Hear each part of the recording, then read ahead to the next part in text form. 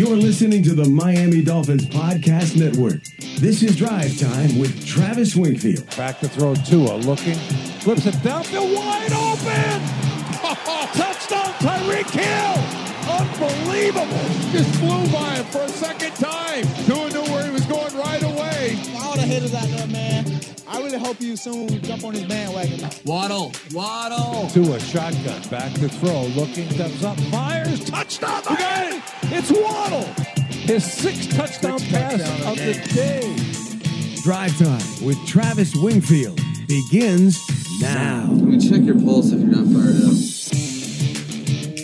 What is up, Dolphin fans, and welcome to the Drive Time Podcast, part of the Miami Dolphins Podcast Network, covering your team, your Miami Dolphins. And for those of you who listen to the show every single day, this is the point where I usually ask you, how is it going, everybody? I am your host, Travis Wingfield. I know it's a rough day. The season came to an end today, or yesterday, depending on when you hear this podcast. But on today's show, I want to talk about how the Dolphins fought their way back, but ultimately came up short in the AFC wildcard round, how the year will come to an end after a 34-31 loss to the Buffalo Bills up in Buffalo. We'll talk about it in the 5 takeaways. We'll hear from head coach Mike McDaniel, and we'll hear a segment on the post-game show where Juice and I opine about second year in the system, second year under head coach Mike McDaniel, and tons of fun stuff to look forward to. OJ McDuffie, Seth Levitt, and myself on the post-game show. I think it'll get everybody fired up for what's ahead for this team. From the Baptist Health Studios inside the Baptist Health Training Complex, this is the Drive Time Podcast. That's another Miami Dolphins. A brutal, brutal loss. And I say that in the best way possible because it's only brutal when you look at it in terms of believing you were the one that should have, or at the very least, could have come away with the victory. And Dolphins fans of a certain age know it's been 20 years, not since you've won a playoff game, since you've been competitive in a playoff game. 2008, that game was not competitive. 2016, not the situation either, but today it was a little bit different. And man, I am proud to call myself part of this organization after the effort we saw on the football field. I think it's reflective of the people that work in this building every single day that Mike McDaniel talks about on a regular basis. An undermanned team against a club that everyone has on their playoff brackets as a Super Bowl contender at least, in a tough environment and building to play in. After a horrible start, spots the Bills, 17 points, and the Dolphins rally, and they take a lead, and ultimately wind up on a 4th and short from midfield with 2.5 minutes to play in the game and the season, by all intents and purposes, in a game that only saw 3 points separate the two teams on the scoreboard. If I asked you if you would sign up for that going into this game, you would have said, Travis, take my signature wherever you want it. And this season feels like one of so many moments where I'm just saying to myself, take me back to that moment and give me a redo on the events ahead, and you feel like the outcome could be in your favor, really, in each of them. And again, as a person of a certain age that has followed this team for the better part of 30 years now, do you guys recall a season this millennia where every single game you can point to 1 or 2 plays and say, man, if those flip in our direction, who knows? I certainly can't. Even the teams that won 10 or 11 games over the last, decade and a half or 2 decades, there were blowouts in those seasons. Games where it's like, well, that was over from the beginning. The Niners game this year, the 4th and 2, where Gesicki has the catch and the first down overturned to incomplete pass. The Chargers game, 3rd and long on that game-sealing drive where they go up by 2 scores late. Buffalo, 3rd and 1 before the field goal we made to make it an 8-point game in the 4th quarter. The Durham Smythe little short pass that got knocked back for a tackle for loss. The Green Bay game, the fumble before halftime, or even the illegal formation flag before the second interception of the game. The Patriots lost, the formation penalty on Skylar Thompson's scramble for a first down, and now this Bills game, just a few of those moments. And I think in a lot of ways, it defines the way the season went. I want to play some audio at the end of this podcast of the post-game show with me and OJ talking about how this team was close in all those losses and what they need to do to better flip those close scores, those close results into their favor. We'll get to that at the end. But man, this game, the way this team plays, that Buffalo team, I can promise you next year when the schedule comes out, Bills fans will look first at their opener. That's what you always do. And then they'll ask, when do we got to play the Dolphins? 85-81. That was the cumulative score against this team in the 3 games they played this season. Do you know what the previous 3 games against Buffalo produced? 117 points for Buffalo, 37 for Miami. And in one of the games from the 3 this year, per your opening day starting lineup, you're down QB1, QB2, right tackle 1, left guard 1, running back 1, strong safety 1, cornerback 2, cornerback 3, not to mention the depth in that cornerback room as you could go deeper and deeper with Trill Williams and Mackenzie Alexander getting here and getting injured right away. So the resolve to compete, to go toe-to-toe with a team like that, I don't lie to you guys, it genuinely has me inspired. I haven't recalled a season-ending game where I felt this positive about the team after a loss in a very long time. But it also has me wondering, how can we become victorious the next time around so we can take this good feeling and cash it in down the road? And that's a long ways away, and more on that in the 5 takeaways as well. But am I the only one who just wants to get to the next thing here? Get me to the combine, get me to free agency, get me to schedule release night, take me to the draft, get me out to OTAs, to training camp, get me to the season opener. I'm ready for all of it already. Put me in a cryogenic freezer and ship me to September 10th. I really think this team established a foundation and standard that is going to pay off long term. And man, again, this is diving already into my ultimate takeaway at the end of the podcast here, but I just continue to think about process over results, the compounding variables that led to results in a football game, and sometimes it's a bounce in the wrong direction. Muff punt today that we didn't get back. You can't control where that goes. You can get the ball at the bottom of the pile, but you might not get it back. We talked about the need to capitalize on every single takeaway opportunity, and hell, we got 3 of them. But we also had that muff punt I mentioned. We had a couple of tip balls that fell harmlessly to the ground. We did get 1. We had a strip sack that, if recovered, it puts Miami directly in field goal range to tie it or drive for the win with 4 minutes to play in the game. Man, oh man.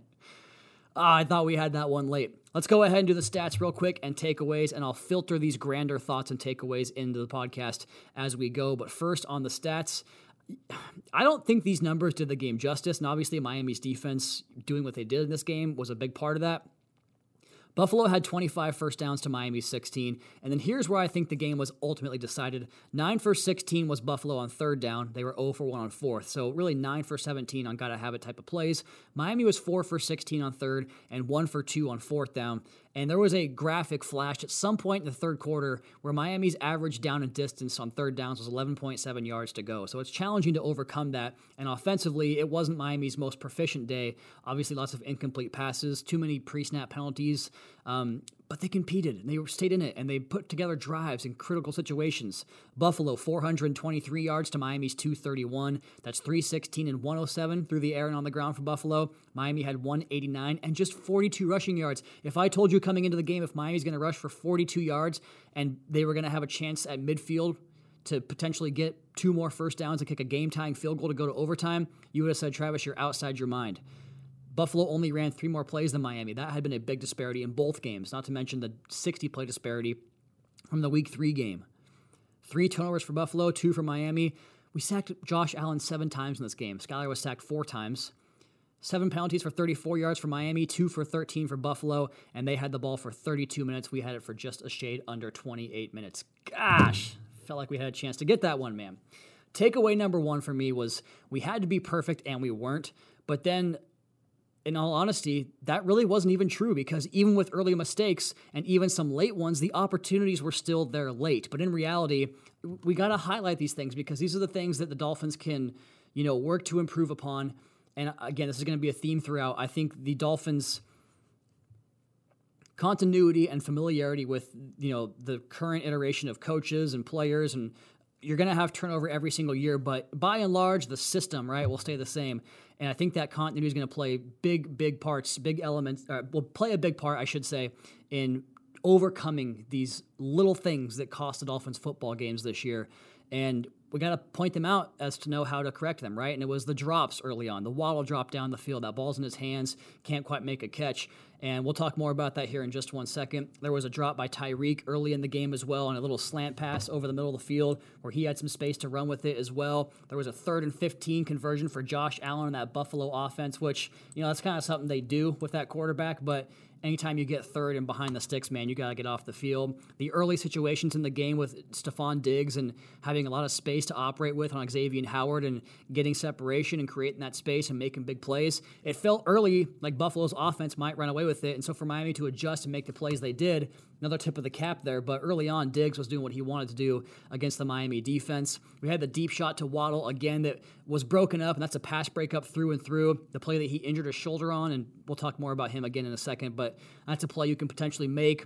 There were some, I thought, they showed a lot of the all-22 tight copy from the end zone angle behind the quarterback, behind the offense, and Tony Romo was kind of pointing out some guys running to space and how there was some clean pockets we bailed on early and didn't really maximize the ability to step up and play within the pocket. We didn't get that muff punt that I've mentioned 16 times now. Didn't get some key third down stops in the 9 for 16, especially third and long situations. But I think, most of all, and we're, 10 minutes into the podcast now, and I think you're probably wondering, why haven't I talked about it yet? The operation, breaking the huddle late, not having enough time at the line. It was something that popped up too frequently, I'm sure for coaches' liking all year long. So why don't we go ahead and go to Mike McDaniel on the operations on the 4th and 1 delay of game on the final drive for the Miami Dolphins. There was a couple different scenarios. It's something that, obviously will be a point of emphasis. Excuse me. In the off season, but there's compounding variables. There was some crowd noise that had to do with mishearing some digits of the wristband. There was some issues within the huddle of communication and getting to the line of scrimmage. And there's the excuse that you don't use, but that is a real compounding variable. Is there's there was a multiple amount of different people in the huddle where communicate. When you're in a nice routine and you have maybe a group of offensive linemen that are being communicated to by the same person. When you have flux like that, it happens. It shouldn't happen as much as it did. And then the last one in particular had to do with whether it was officials or coaching. There was some communication that we'd gotten the first down, so then we were deploying a group of players for the 1st and 10 call, and then it was articulated that no, it was 4th down.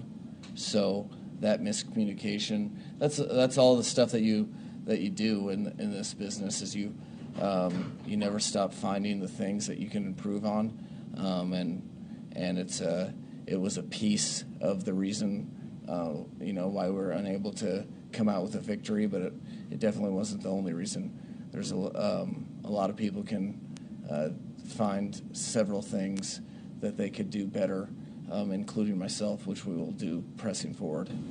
He also mentioned in a later follow-up question that he was told from somebody in his headset that it was a 1st down, and they were subbing out personnel for the 1st down play, and then they learned later that it was only a 4th down, so you had to get personnel back onto the field. And with no timeouts, it's tough to get that situation handled. But again, that goes into the earlier operation to maintain those timeouts in a late game situation so you can burn the timeout there and not get flagged for a delay of game in a critical spot.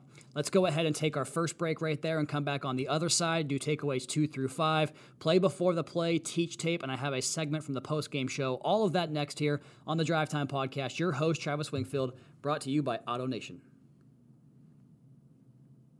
At JCPenney, fashion counts for everybody and everybody. It's spring, and with the weather changing and so many great things coming up like Mother's Day and the Wind Down Tour, I definitely need a fresh spring wardrobe for every occasion. This spring, I'm looking for that perfect flowy spring dress for Mother's Day, as well as replacing my everyday basics. That's what I love about JCPenney. They have so many stylish and comfortable options that I always find just what I'm looking for there. Spring is a feel-good season and comes in all shapes, sizes, and colors. The fashion at JCPenney is the same way.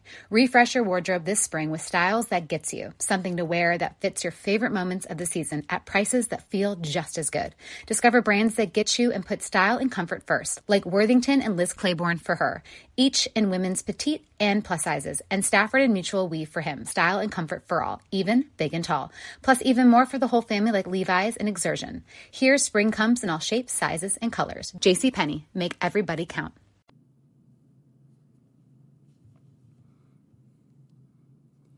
Segment number 2 on the season finale edition of the Drive Time Podcast, year 3 in the books now. Since I got here, all winning seasons, first playoff season, and what a fun playoff game it was. Just not quite enough in the end for the Miami Dolphins as they fall 34-31 to those rival Buffalo Bills up north. My second takeaway is multifaceted, as it tends to be, but the rush lane integrity and the pass rush taking over, and I think learning how to play this quarterback who all of a sudden the Dolphins are stacking up some games where, you know, Superman himself is not playing at his peak, and, you know, to hold the Bills to the way the Dolphins have. And on the other side of the ball as well, I heard the stat that the Bills only had 3 games without a takeaway this year, and 2 of those were against the Dolphins in the regular season. Now Miami had 2 giveaways today, but that's a pretty cool stat. And I just watched the way the Dolphins defended Josh Allen, who you kind of come into, you know, this season, and I'm sure seasons ahead, like, that's the guy we got to stop. That's the team we have to beat because they're kind of the class of the division now since Brady left the Patriots. You got to learn how to play this guy. And I think Miami's getting better with each outing against him.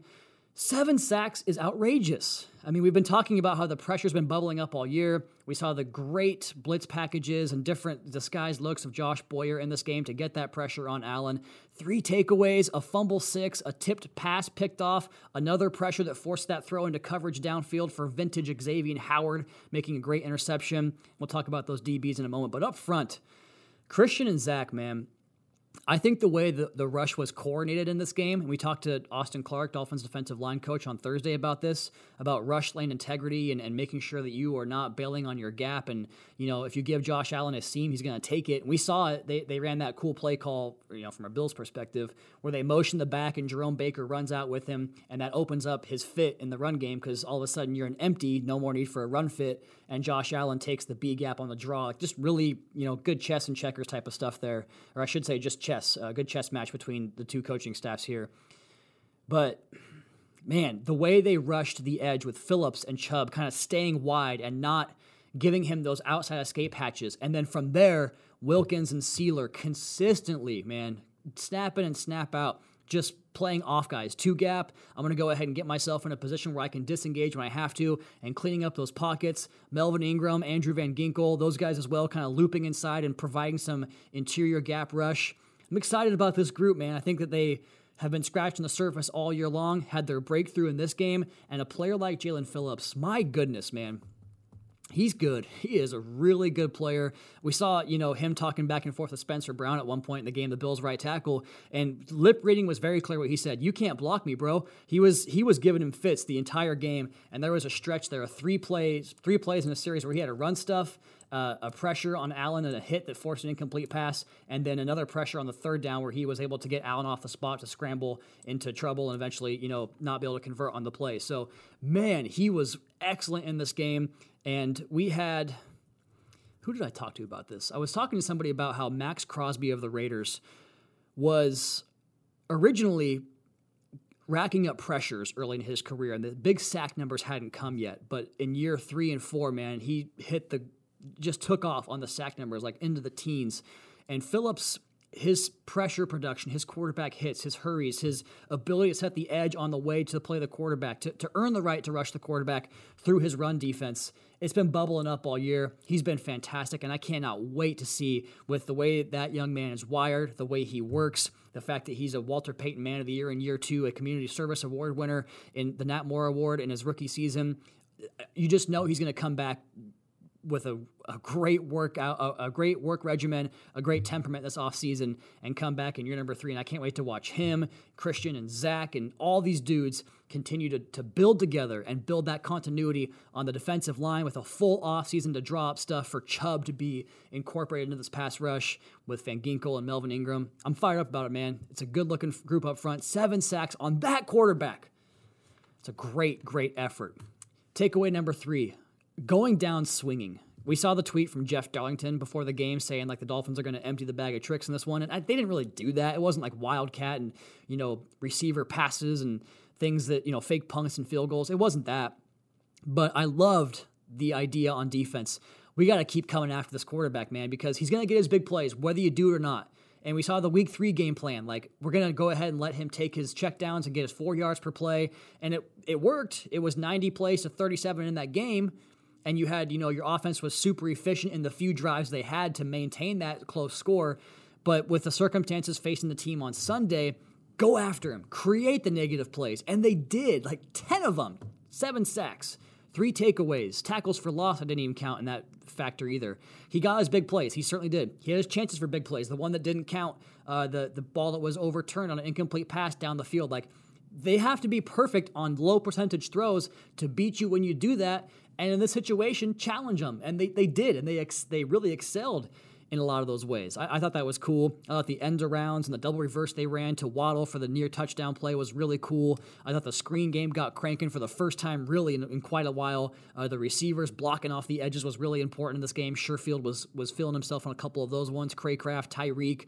How about Teron Armstead, strapping it on and giving us everything he got? We learned from him last week when he won the Good Guy Media Award that he said that surgery was a possibility after week 1, and he said, no, I'm good. I'm going to play the rest of the season. And he gave us everything he had to give us, man. What a great addition Teron Armstead was, not just on the field, but his captaincy. And we heard Mike McDaniel talk about it after the game on his post-game press conference, talking about Teestead and the young offensive line, and it was the youngest offensive line group McDaniel had ever been around, and how Teron's impact on setting a standard for how it's supposed to look in practice and in games and the way you prepare, so important to this roster. And to come out there in this game so banged up, you guys know that he even made a joke about head, shoulders, knees, and toes on the injury report. Like, dude gave us everything he has. How about Jalen Waddle getting back in there? I mean, he was hurting, dude. Like, it was so obvious to tell that shoulder kept bothering him, and he's out there making catches, with that one arm really operating well for him, and he's making big plays. The one before the, 4th down stop at the end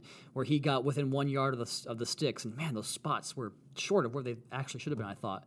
I digress. But the way they played for their head coach, for their teammates, for each other, for the love of this, it goes back to what Teestead said in his Good Guy Media Award press conference. Like, I asked him, hey, you got 1/4 of the team here got voted for this award. What does that say about this team? And he said, we have the right type of people here. And that was a big emphasis from Mike McDaniel and Chris Greer, and it's evident by Teron Armstead and the guys that they brought in to do that. Speaking of playing for each other and playing for their coach, let's go ahead and hear from Mike McDaniel on this group of guys and their mettle they showed this season. The realness of coaching a team and the relationship with players, coaches, and just knowing what happens to most people when you invest a lot and you don't get the results you necessarily desire. Most people tap. This collection of individuals does not. Very, very proud of that. Heartbroken for the guys because they didn't want their season to end and did everything they could. But it's part of the sometimes hard learning lessons that are appropriate when you have high expectations, high dreams, high goals. This team, much like the 5-game losing streak, this team utilized it, which you have to do. You utilize hard things to make you better, and I was very proud of the way they fought. Have always been that. That's the standard that they've shown me, and it's one of the reasons I wanted the team to progress so much because of things like that. Takeaway number 4, as we've gone through 3 so far, was the Dolphins' ability to win in the margins. And I tweeted about it. I think Daniel Oyefusi of the Miami Herald was who I quote retweeted, talking about Cedric Wilson having 2 big special teams plays. Obviously, a 50-yard return is a big deal, but so is making a key block on a punt from the positive side of the field was Buffalo, I think in our territory, kicking the ball to the end zone, and the ball checked up with a chance to make a play at the goal line to pin us deep in a tough place to play from the goal line, and he makes a key block to allow the ball to trickle into the end zone. 70 yards on 2 plays from him. That's a really big deal there. So I thought the wins and the margins, finding the football in certain situations, got the ball on the ground again, recovered it once there with the touchdown from Zach Sealer. Just thought the Dolphins did everything they could in the fine margins to potentially win this game. And before we get to takeaway number 5, just want to go ahead and put these in here because takeaway number 5 kind of concludes the podcast and the season here. But the play before the play was the opening drive with Duke Riley's speed to the perimeter, chasing down Josh Allen to get a forced fumble and knock the ball out of the side, or off the field, I should say, to the sideline on that 3rd down and short, which sets up a 4th down play, and Miami gets the stop on that play. So play before the play, takeaway, basically. Teaching tape for me was Alec Ingold getting a 2-piece, knocking out 2 Buffalo Bills defenders on 1 screen pass on a 13-yard catch and run by Tyreek Hill. And I want to mention some names that I didn't get to in the podcast, but Javon Holland was an absolute monster in this game. His range, his playmaking, his ability to separate the receiver from the football at the right time with a clean hit is imperative and shows up almost weekly, it seems like. Kader Kohu, what a stud he was, a find of an undrafted rookie free agent. That pass breakup that we nearly got a deflection and a pick on was awesome to see. I mentioned Cedric Wilson's game. I just put him in the notes again because I was so impressed by what he did. And that catch and run where he turned upfield and quickly got 5 or 6 more yards to get a first down. Robert Hunt, I thought, did a great job at right tackle. Rob Jones filling in as well. Thought Mike Gesicki made some plays, and Savon Ahmed showed you some of the value he offers as an explosive running back. So good stuff all around. We have one more takeaway, 2 more McDaniel sound bites. Let's go ahead, though, and take our last break right there and come back on the other side. Do takeaway 5, hear from Coach Mike McDaniel. We'll go ahead and hear from myself and OJ in the post-game show. Wrap it up next. Drive Time Podcast. Your host, Travis Wingfield, brought to you by Auto Nation.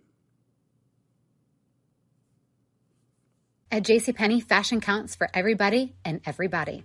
It's spring, and with the weather changing and so many great things coming up like Mother's Day and the Wind Down Tour, I definitely need a fresh spring wardrobe for every occasion. This spring, I'm looking for that perfect flowy spring dress for Mother's Day, as well as replacing my everyday basics. That's what I love about JCPenney. They have so many stylish and comfortable options that I always find just what I'm looking for there.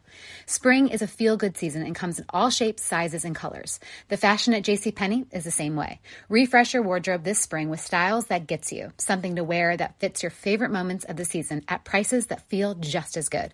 Discover brands that get you and put style and comfort first, like Worthington and Liz Claiborne for her, each in women's petite and plus sizes, and Stafford and Mutual Weave for him, style and comfort for all, even big and tall. Plus even more for the whole family like Levi's and Exertion. Here, spring comes in all shapes, sizes, and colors. JCPenney, make everybody count. Third segment on a season finale podcast, Drive Time Edition. Your host, Travis Wingfield. Takeaway number 5 from the Dolphins' wild card round 34-31 loss in Buffalo was that there was never a game all year long where the Dolphins didn't belong. And I mentioned the other losses earlier in this podcast, but even earlier in the season, which again feels like could have been 8 seasons ago, looking back at the September-October schedule. I mean, the Bengals game, you're driving for a potential lead in the 4th quarter before the interception happened in that one. Like, that's, you're 1 or 2 plays away there. I mentioned the Jets game. I didn't mention that one yet. The first game, no Xavier Howard, no Teron Armstead, no Austin Jackson. Brandon Shell had just joined you. Quarterback 2 goes out on the first play of the game for the offense, and a rookie has to get his first action on the road against one of the toughest defenses, one of the toughest fronts against your banged-up offensive line, and it's 19-17, kicking a 50-yard field goal in the 4th quarter for a potential lead. The Minnesota game wasn't our best showing, but stayed in it. Defense played well, and Waddle has the football, heading towards the red zone before a fumble on a potential go-ahead drive against the Vikings. I just think the process and talent that this team has, and the process that really outweighs the outcomes. I don't believe you are what your record says you are. I mean, ultimately it determines where the season goes, but you wind up all the time with teams that felt like they had good years and just got the short stick. There's no guarantees it turns around the following season, but man, there are so many things to look at as reasons to believe that you can get those fine margins, those fine details dialed and potentially flip some of these close games that you played into your favor. Like, your number 2 in the system is the biggest one for me, and the continuity that comes with that. We've heard people from Peyton Manning to coaches to players now talk about the importance of having that continuity in a system, and Manning saying how in year 2 it starts to become more like second nature, where there's less thinking, and you have to think that the idea of that could speed up the entire, operational issues we've talked about in this game and this season. And Coach Mike McDaniel, the very first thing he said in his post-game press conference was like, that will be a big point of emphasis this offseason. I think about that. I think about the idea of the staff and roster and, the larger collection having a full off season to get ready for, what they want to be and what they want to do and clean those things up, because they talk about it all the time, right? During the season, you don't have time to really, go back and break down and re-drill fundamentals and do like individual work that way outside of the short time you have in the beginning of practice, because you got a game plan, you got to get ready for an opponent. So having a full off season to attack in that mode, I like our coaches getting their hands on our players in that sense. That opening line from McDaniel talking about getting better. And I think about his comments about when he was in D.C. with Robert Griffin III, and that entire coaching staff had never, done read option, had never operated an offense like that from the zone read. And they went through like coaching clinics and put together their game plan from scratch, like learning that whole thing in year one, and how McDaniel and his staff having this full offseason to kind of do that, but with their own personnel, the benefit of that continuity for the quarterback and the offensive line to get that communication, to get that language down, and to have it be, more continuity in general for both the players and the coaches. We didn't have Coach McDaniel this time last year. He was busy putting together his staff, into February, right? So more continuity is huge. And speaking of that, who hasn't had the same play caller since he was in high school? Let's hear from head coach Mike McDaniel when he was asked about the ESPN report on Sunday morning. I'm sure all of you saw that said the Dolphins plan to have Tua back as their quarterback in 2023. Well, first and foremost, you guys know with Tua, it's worried about it on a day-to-day basis. How's he doing today, and just worried about his health. Now, with that being said, of course, you guys know how I feel about Tua, and that hasn't changed at all. And that I think we all see him as the leader of this team, and when it's appropriate for him to lead the team, and I will jump on that opportunity. He's a great player with only improvement in front of him as well. We're talking about a 24-year-old quarterback that, I think when I signed up for this job, I spent 6 months trying to convince people that he was good. So the fact that people are, the fact that Las Vegas saw it as a 4-point swing when I announced that he was, means that he's yes, this is a challenging time for him. Yes, his health is of primary importance, but I'd be a fool to not embrace him when he's healthy and ready to go, and we'll all be excited for that.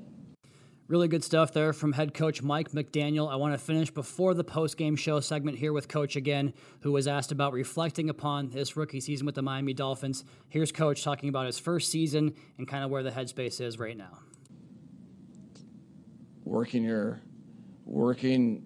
your whole life for in one direction for a singular goal. It feels, this place feels right. I feel very fortunate, and I feel very bound and determined to always improve. I think there's always good and there's always bad. I think the second that you start thinking that you're problemless or that you figured it out is when stuff passes you by. So I know one thing without question. I know that I did the very best that I could for all the people involved, which is extremely important to me. So I'm proud of that, and I know there'll be plenty of things that I'll get better at, which is the way I look at the expectation for myself and my job. So that will never change. That will be the same thing every year. But my primary concern is that I do everything possible to try to put people in positions for success, because that's what this role can offer. And I think I'm happy with that, and not happy with today's result. Which I don't think I'll ever be until it's the final game of the season and you're a champion. So there you go, head coach Mike McDaniel. Let's go ahead and close up this podcast with me and OJ on the post-game show. I posed the question to him about continuity and improving and getting some things on the right track for next season. Year 2 in a system, year 2 under a coach and their entire program. Here is myself and OJ talking about just that on the post-game show after the Dolphins game against the Buffalo Bills on Sunday on 560 WQAM. We were kind of talking during the break there about how we wanted to keep that segment going, kind of talk about the direction of this team, the expectations heading into next offseason, but I wanted to come back here and go back to what I left off the last segment with and kind of go to OJ soliloquy here. Part? The soliloquies. Is that even the right word I used there? I don't think so. I don't know where you were going. We roll with it, man. I was banking on you. We could have left it alone. Nobody would have, said a word. That's exactly what it is. I don't know. My mom is an English up. teacher, and she's a big Shakespeare gal, so I better get monologue and soliloquy. I was an correct. English minor, but apparently it's not doing me any good over here. Minor. So I guess, yeah, he said minor is exactly right. But what I kind of left off there with was talking about what Seth mentioned, the raised expectation and these little things where I'm texting some buddies right now, and they're the same ones, Big Seth, that didn't want to watch the game. And Did I asked they watch him, it? I said, too bad you guys are missing a hell of a game. Like, we're watching the game. What are you talking about? I was like, yeah, I'm sure you are. But I was talking to him a little bit about like how I come out of this game and this season. I know, like, again, football has so many variables, as Coach likes to call them, compounding variables that contribute to the outcome, the wins and the losses.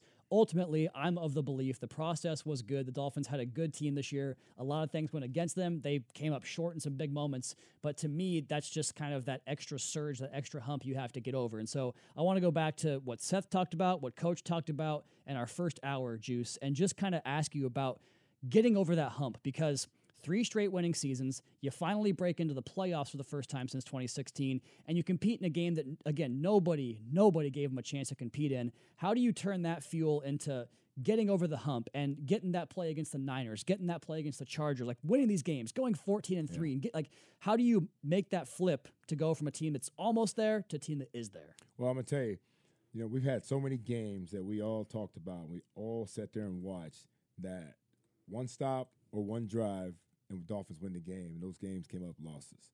I think today, like we talked about earlier, no moral victories, but today showed this team that they can play about anybody. This team right here, the Buffalo Bills, I mean, they're one of the top 2 teams in the league right now. And we've gone into Buffalo and we've played them well. So here's how you get over the hump. You listen and feel how this feels right now, getting on that bus, getting on that plane, and coming home when you had another chance to beat these guys. We talked about it earlier when the 72 team went perfect, how the Pittsburgh Steelers felt after they lost the AFC Championship game and then the role they went on. That feeling, and I'm going to tell you, even before that, when the Dolphins lost to the Cowboys and how Don Shula was, or the Redskins, and how Don Shula was telling those guys, remember this feeling. And the next thing you know, they won 2 Super Bowls. You know what I mean? So that's how you get over the hump, man. The taste in your mouth that's so bad when you get on that plane, on that bus, headed back, when you had a shot and nobody gave you a shot, and you're going to get this extra year. The best thing that I heard from Coach McDaniel's, presser was that this extra year, I'm going to tell you, it's going to be great for everybody. The system itself, with quarterbacks coming back that know the system, and it's just going to get better and better. With a head man that's calling the plays, is going to be able to, bypass a lot of things and make it and tighten up the operations that we're talking about. The receivers that are going to come back. Look, this is only year 1 with these group of guys. So you see all the mishaps and some of the miscommunication that we've heard about and we've seen over and over and over again. But give this system a year plus and see what happens with it. Look, Josh Allen wasn't lighting it up in Buffalo at the beginning of that offense, you know what I mean? Until he started figuring it out and getting a couple of weapons along the way. But there were some consistent guys that he had with him too.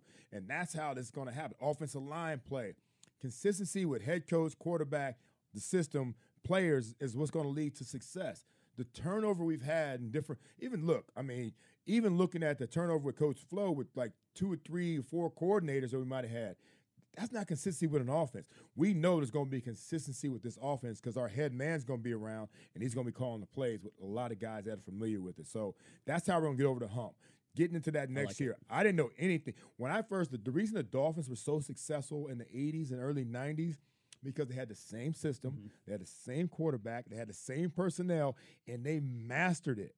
They mastered it. If these guys can stay together like that, for that length of time, they will be able to master this offense. And they'll have the nuances, and there won't be the communication problems. There won't be the operations problem. They'll be able to get a call from Coach McDaniel, and Tua or Skyler, whoever, is going to be able to finish it off without even saying anything.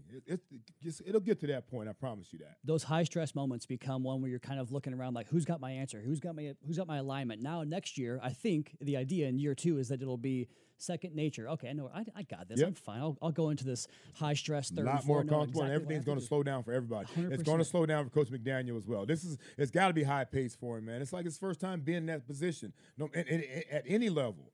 You know what I mean? Mm-hmm. This is his first time being the head man pretty much at any level. It's going to slow down for him just like it slowed down for me as a receiver, as it's going to slow down for every quarterback that comes in the league. For most of them, the great ones, it slows down to almost, slow motion.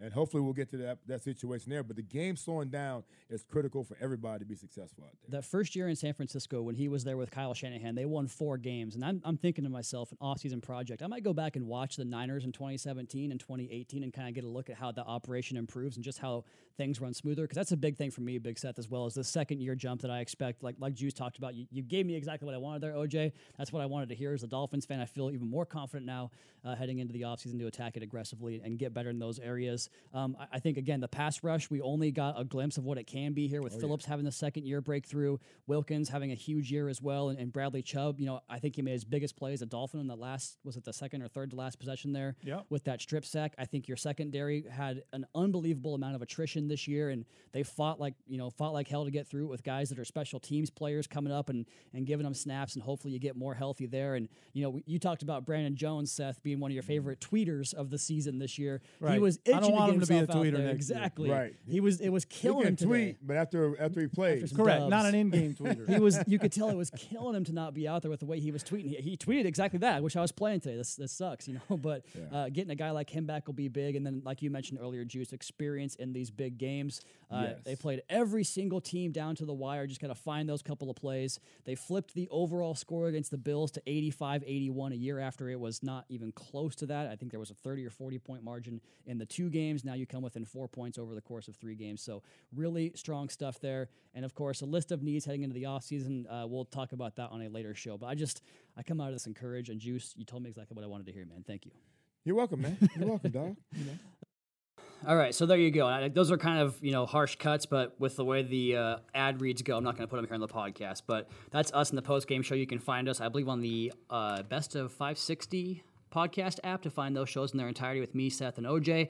In the meantime, it's going to be my time. You all please be sure to subscribe to the podcast for plenty of off-season content coming your guys' way 3 days a week in the off-season. We'll hit the peak times as well before summer break, going back to 2 episodes a week. But for now, 3 episodes per week. We'll have plenty of content covering, press conferences, player availabilities, off-season moves, all that fun stuff coming your way here on Drive Time over the course of the off-season. You all please be sure to subscribe on Apple, Spotify, wherever you get your podcast from. Go ahead and leave us a rating, leave us a review. Follow me on Twitter at Wingfield NFL. Follow the team at Miami Dolphins. Check out the Fish Tank podcast with Seth and Juice and all of our podcasts here on the Miami Dolphins Podcast Network. The YouTube channel for media availabilities, Dolphins Today, some Fish Tank and Drive Time content up there as well. And last but not least, MiamiDolphins.com. Until next time, fins up, Caroline and Cameron, Daddy's coming home.